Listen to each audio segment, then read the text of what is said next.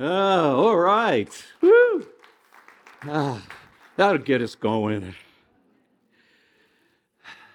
Before a war begins, an uprising like we've been seeing playing out in different parts of the world, like Ukraine and Israel, there has been an underlying current of social unrest that leads to skirmishes and over time can lead to conflict and, like we're seeing, outright war.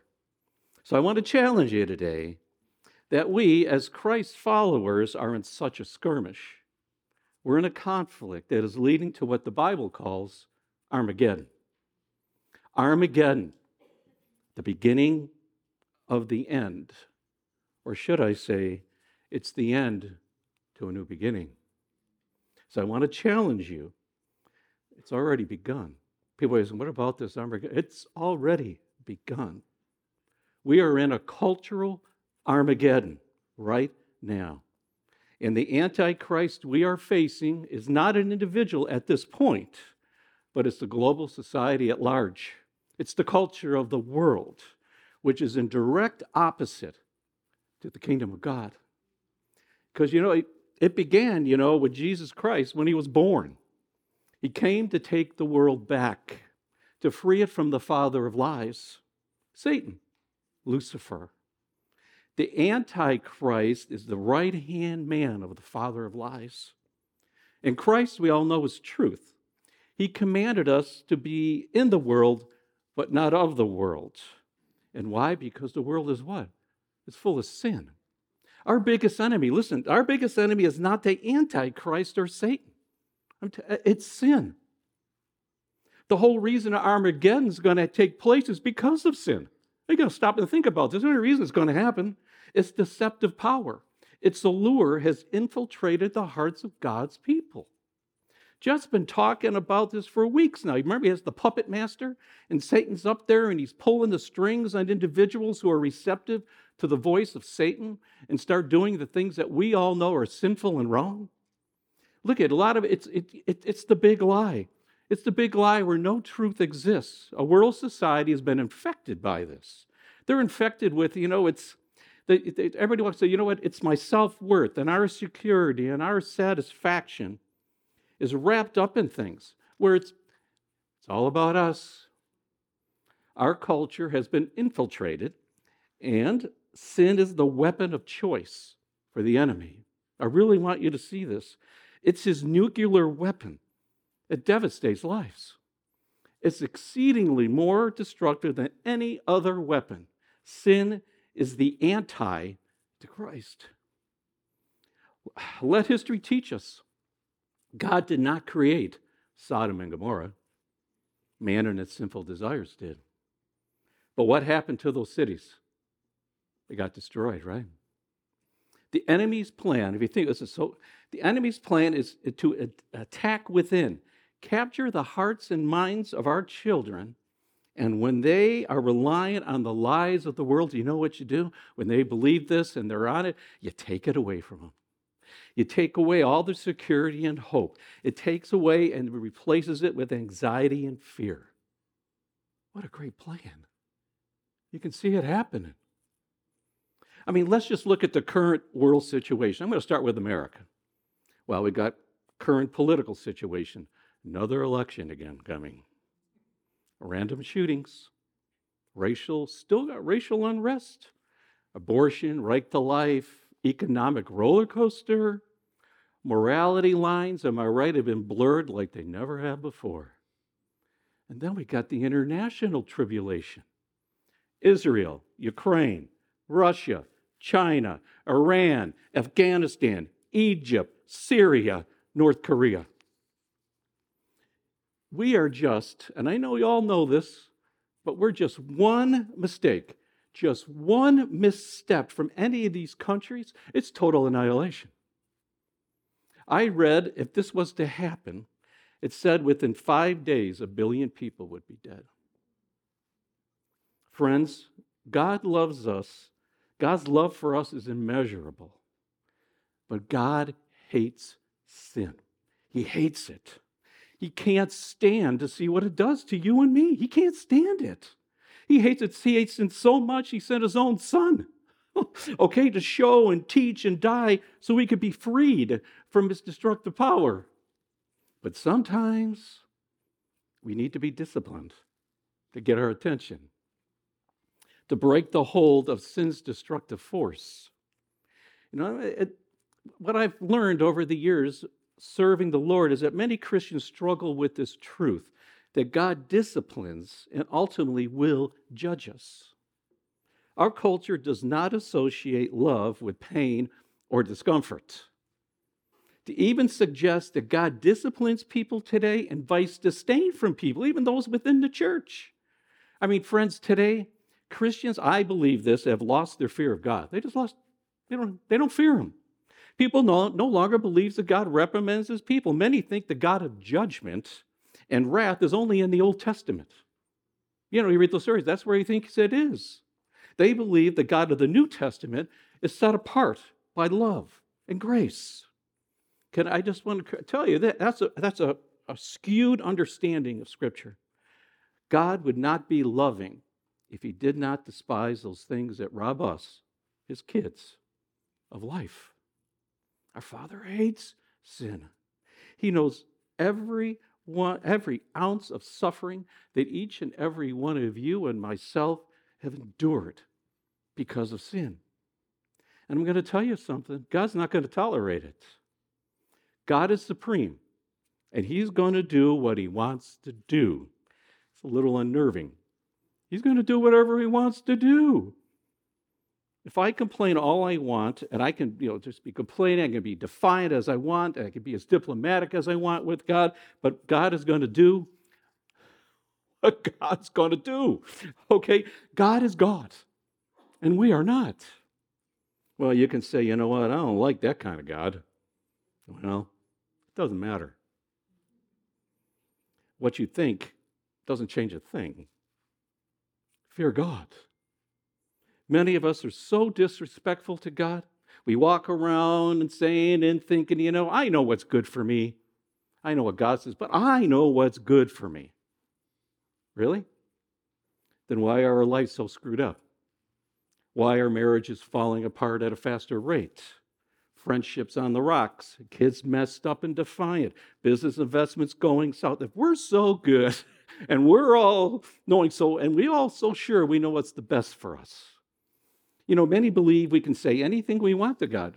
You could yell at him because, things aren't going your way. I'm going to start yelling at him, What's he going to do? I mean, really, what's God going to do? He's not going to hurt me. Jesus is the Lamb. What a calming image. He's so cuddly and docile. Well, I'm going to break your bubble this morning because when people in Scripture have come into the presence of God, he's anything but docile. He is anything but cuddly. They had to tie a rope around the priest's leg when he went into the Holy of Holies because there had been times when that priest got into the presence of God and it was so amazing and glorious and powerful, they died. And the only way they could get him out was with the rope and pull him out. It's the truth.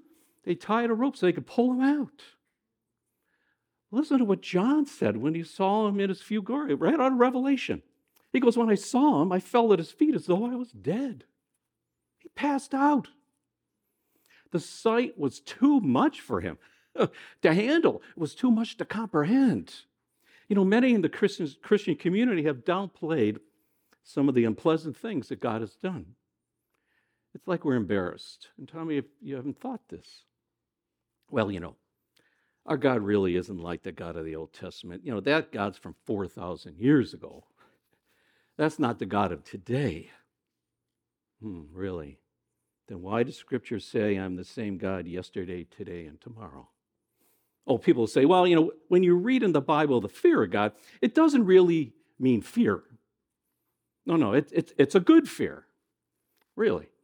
Okay, and the fear of God's Scriptures, the word fear, it's derived from the Hebrew word, which actually means fear, terror, dread. Although many Christian teachers will downplay the fear of God and use replacement words such as respect, reverence, honor, The Hebrew Bible is clear. Listen to what God says from Jeremiah. Look at all he's saying. Should you not fear me? Should you not tremble in my presence? Friends, we're talking about a God who created the universe and breathed life into each and every living creature, including us. Science today, as you know, they're still struggling. They're discovering new things. They're trying to figure this whole thing out. The same God who created all this is also the same God who wiped out all life on this planet, except for a handful of people. Remember the flood, don't you? People died real deaths. Families watched their loved ones be carried away by rushing water. Parents watched their kids drown. This is the same God, through Moses, that told Pharaoh of Egypt, the most powerful ruler on the planet, we all know the line, let my people go. And when he refused, God sent an angel of death and took the lives of every firstborn in Egypt. Parents woke up, can you imagine? They woke up that next morning with dead kids. Scripture says there was moaning and gnashing of teeth everywhere. What about Sodom and Gomorrah? It had not one redeeming value. He destroyed it from heaven. Probably like a meteor or something hit it. And can I tell you, the stories in Scripture, they go on and on and on and on and on. How about Job? I believe this to be the best description of what it means to be fearful of God. And if this doesn't put a little something into you, I don't know what will. This is what Job said, Job 23. I think I got an NIV translation here, so it might be a little different on what you're going to see on the screen. But he says he stands alone. This is Job saying, he goes, who can oppose him? He does whatever he pleases. He carries out his decree against me, and many such plans he still has in store. This is why I'm terrified before him. When I think of all this, I fear him. God has made my heart faint. He goes, the Almighty's terrified me. He scares me. You see, friends, some of us have this image of God that's really dangerous. It's that grandfatherly image of God. You know, the George Burns type. You know, the cigar, the thick glasses, you know, God's my grandfather. You know, God's just not going to let things go by and say, Paul, that's okay, and pat me on the head and go, Paulie, that's okay. Even though you didn't live for me, Paulie, and even though you took my name in vain, and even though you lived an immoral life, and even though you were filled with lust, and even though you had this rebellion, and even though at times you were abusive to your wife, hey, come on into heaven. It's all good. Come on in. Come on in, Paulie. Everything's cool with me. I'm your papa. That picture of God sends more people to hell than in any other picture. Yes, God is a God of love and grace. But as we just saw, he's also a God of judgment and a God who will see to it that our sins are paid for and judge us on whether or not, this is where this all comes together, whether or not we know Jesus Christ. See, what I want you to see here and why I went down these kind of terrifying stories is this. What I want you to understand is that we can't comprehend the great news, the amazing news of Jesus Christ if we first don't appreciate the fear of God. I hope you're getting what I'm saying. Without understanding this God, who is the ultimate God of heaven, the Father of everything, until we really understand who and truly is, we really can't, really grasp what Jesus did for each and every one of us. We don't have to fear any of that stuff. Without total awe, terror, dread, reverence, and respect for perfectly holy and just God, can we truly appreciate? Can you truly appreciate what Jesus did for us? So friends, let's get serious. Our sin brings great pain, right? It cost Jesus Christ the cross, and it'll destroy each and every one of us. That's why God does everything he can to turn us away. Stop going that way, and he'll bring conflict, he'll bring discipline. He's trying to stop us. There's no such thing as a minor sin. There isn't. Because if you're telling yourself that, and I'm just telling you as your pastor, you're lying to yourself. And the bottom line is, I think you know you are. You see, that's the destructive force of sin. You begin telling yourself, it's small, it's okay. But as you continue, tell me, some of us, have we not experienced this? I have. As you continue in it, it slowly erodes your life. You can all of a sudden find yourself complaining to God about your life. God's like, well, Paul, how can I bless you when you're always so disobedient to me? See, friends, the tragedy of sin is it harms the innocent as well as the guilty. Think about it. When you sin, do things, act a certain way, anybody around you, when it's your wife, your kids, grandkids, whether it's people you play golf with, tennis, when we act and go against God's will, it isn't just that person. Our sin affects other people. And here's the thing, I don't know if you ever thought about this. Sin separates us from God. And maybe you're sitting there going, really? How's it do that? Well, first, God may refuse to hear our prayers. That's number one. God may refuse to hear our prayers. Isaiah said, your iniquities have separated you from your God. Your sins have hidden his face from you. So he can't hear you. He can't hear you. Second, God may hide his presence from us. Psalms 13. How long, Lord?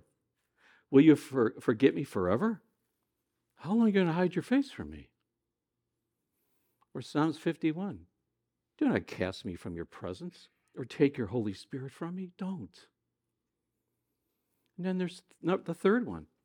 God may withhold his word from us. In Amos chapter 8, it says, the days are coming, declares the Lord, when I will send a famine through the land. And I love this. It's not a famine of food or thirst for water. It's a famine of hearing my words. You're not going to hear from me anymore. It goes on, people will stagger from sea to sea and wander from north to east, searching for the word of the Lord. They're not going to find it. They're not going to find any place of encouragement. Nothing. Fourth, God may remove his wall of protection from us and those that we love. That's what Isaiah 5 says. Now I will tell you what I'm going to do to my vineyard. I'm going to take away the hedge. How about number 5? God may allow us to face the full consequence of our sinful behavior. Yikes. Romans 1. Therefore God gave them over in their sinful desires of their hearts to sexual impurity for the degrading of their bodies with one another. You know what they did? They exchanged the truth about God for a lie and worshiped and served the created things rather than the Creator. God's not condemning us. He's correcting us. I want to keep saying, God's not condemning us. He's correcting us. I mean, stop for just a moment. What's separating you from God right now? What's separating you from having the perfect relationship with Him? You know, the Apostle Paul makes a statement in Romans. It's just as relevant today as it was then. And we're back to Romans 1 and verse 22. He said, professing to be wise, they became fools and changed the glory of the incorruptible God into an image made like a corruptible man and birds and four-footed animals and creepy things. Therefore, God also gave them up to uncleanliness in the lust of their hearts. Sin's its own worst enemy. It's our own worst punishment. Today, God has removed his hedge of protection from many marriages, from many families, and from many churches, and from many nations. The trials we are facing are becoming increasingly severe. So God's people must immediately and humbly return to God and restore our relationship with Him. He made a wonderful promise in Malachi 3:7. Return to me. He's telling the leaders of the world, return to me, and I'm going to return to you. I'll come back. Just turn back to me. You know, Jesus tells us what I need you to do. I need you to rebuild your lives. I want you to build them on solid ground, not on the shifting sands of our cultures. Not on that. No. That's why Jesus said in Matthew 7.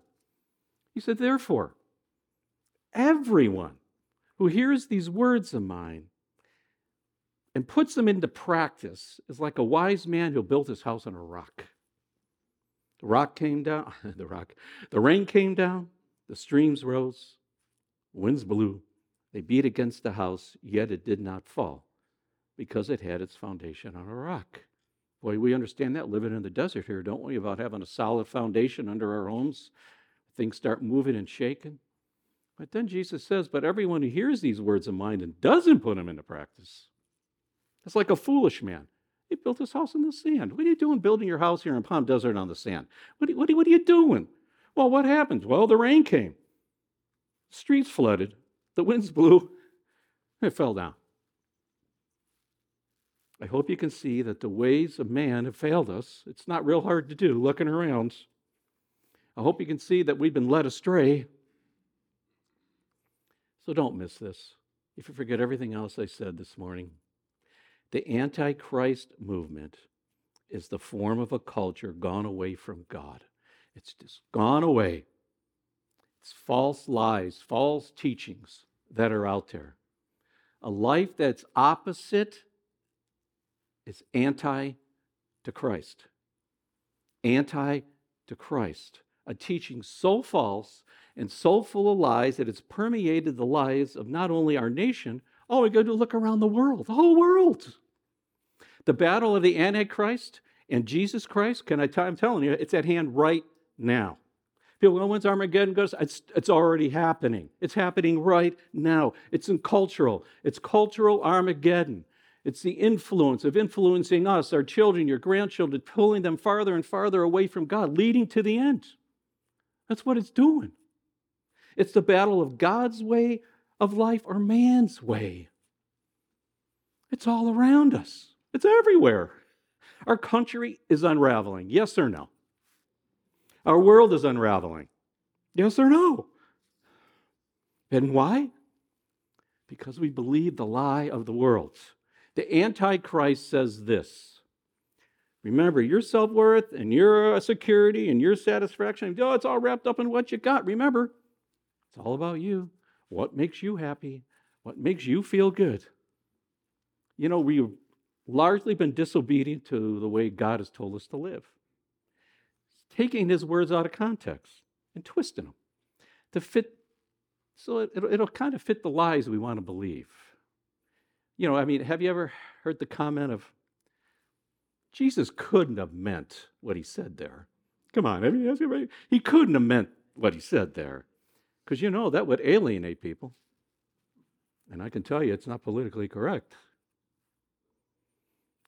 Antichrist versus Jesus Christ. The teaching of man versus the teaching of God. So as we close, how do we live in a cultural Armageddon society? How do we live in the world right now that's surrounding us here in America? I think John the Baptist said it the best. And if you let these words, it's short, and it could be a scripture verse you can memorize and learn. Because if you really grasp the depth of this, John said, he must increase and I must decrease. I got to have more of Jesus in me and less of me. That's why I played that song, Less Like Me. We need more of God, less of me. I look at the things that God has influenced and done in my life, they're successful. I look at the things that I've done in most of my life, they're not so successful. Consider what a powerful countercultural statement that is. He must increase. I have to decrease. I found this, I'm going to read this to you. I found this article. It said, when Jesus is given his rightful place in our life, we can be sure that we're in the will of God and serving his purpose. Wherever we are, whatever our role in the body of Christ, however vast or insignificant our ministry for our Lord may be, when Jesus is central in every area of your life, you're bound just to say, he must increase. I've got to decrease. When we can testify to this truth that I'm getting more of him and less of me, we can be sure that each and every one of us are in the right place where God wants us to be for the fulfilling life that he wants for each and every one of us. So I pray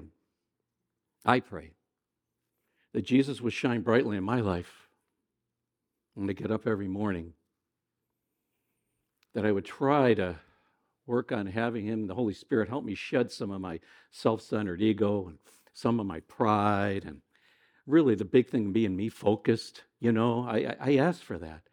John the Baptist understood it was good for him to become less visible, okay, and for Jesus to be known more, which is the goal and focus of Church at the Red Door.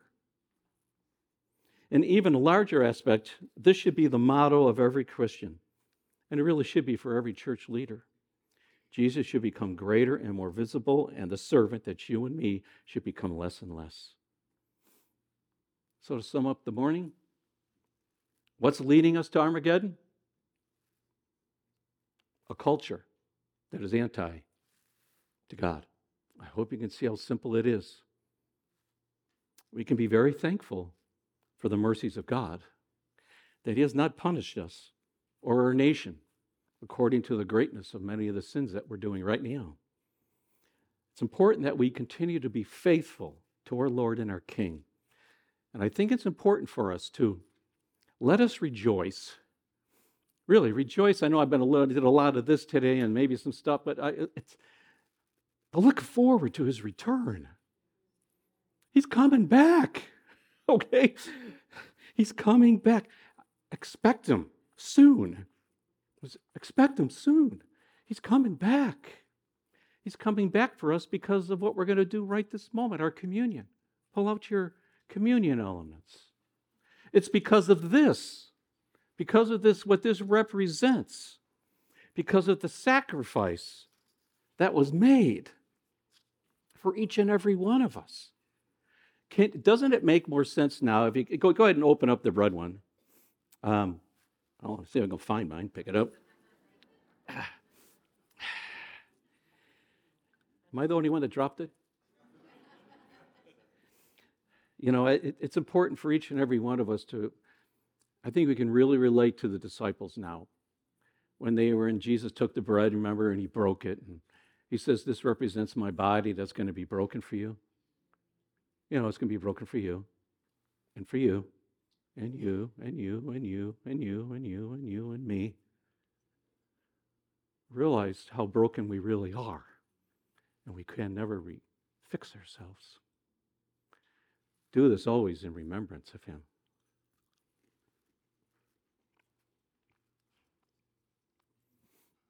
I know you know all the story. You know the story. As dinner was getting close to being finished, the Passover meal, He grabbed one of the cup of wine. It's a cup of redemption. And He goes, this represents my blood. He goes, it's the blood of a new and everlasting covenant. It's between my Father and all of you. It's going to be there shed because it's going to be shed in my blood to redeem each and every one of you in this world that has gone so far south and so distant from God that there's nothing that God cannot come in and heal. Do this always in remembrance of me.